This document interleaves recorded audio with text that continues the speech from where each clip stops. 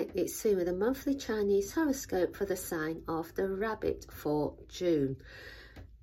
It could be that more hands on deck could help you get things done. Perhaps you're wondering how you can find the right sort of help. Be prepared to look in more than one place, maybe looking unusual places to see if you can find those who'll be able to help you get some things done. Be prepared to consider maybe some unconventional characters who might actually be able to do things which you're not so great at. So have a wonderful June. If you're enjoying our horoscopes, consider subscribing and sharing with your friends. Thank you for tuning in to Feng